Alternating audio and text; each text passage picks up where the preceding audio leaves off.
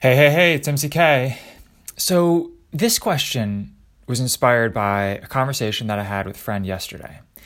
And we were talking about the difference between sentence construction in Chinese and sentence construction in English.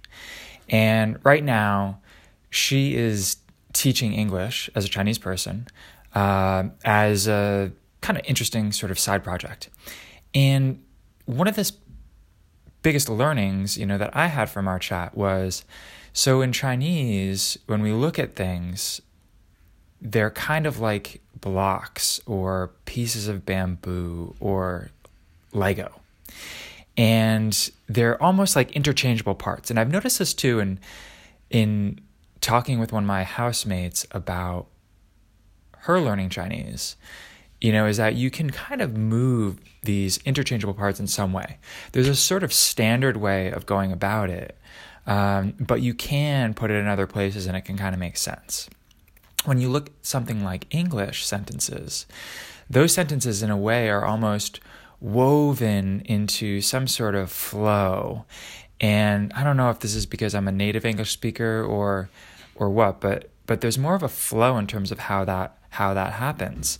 And looking back into past posts that I had with this friend, could also see too that how this English was flowing, and if I was to do my Chinese differently, that I would put more subjects of in there, whether it's related to me or somebody else or whoever that particular person is, based on that particular block in a sentence that could keep going and going and going potentially.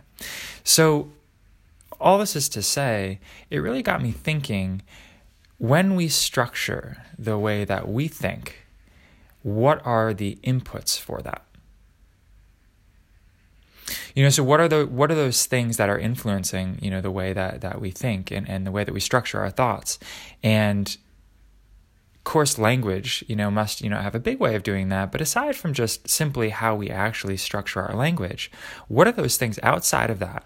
Whether they're the routines that we have, or the way that we think about ourselves, or the way that we think about other people, or for you, when you think about the way that you structure your thinking, what do you think are the biggest factors for that?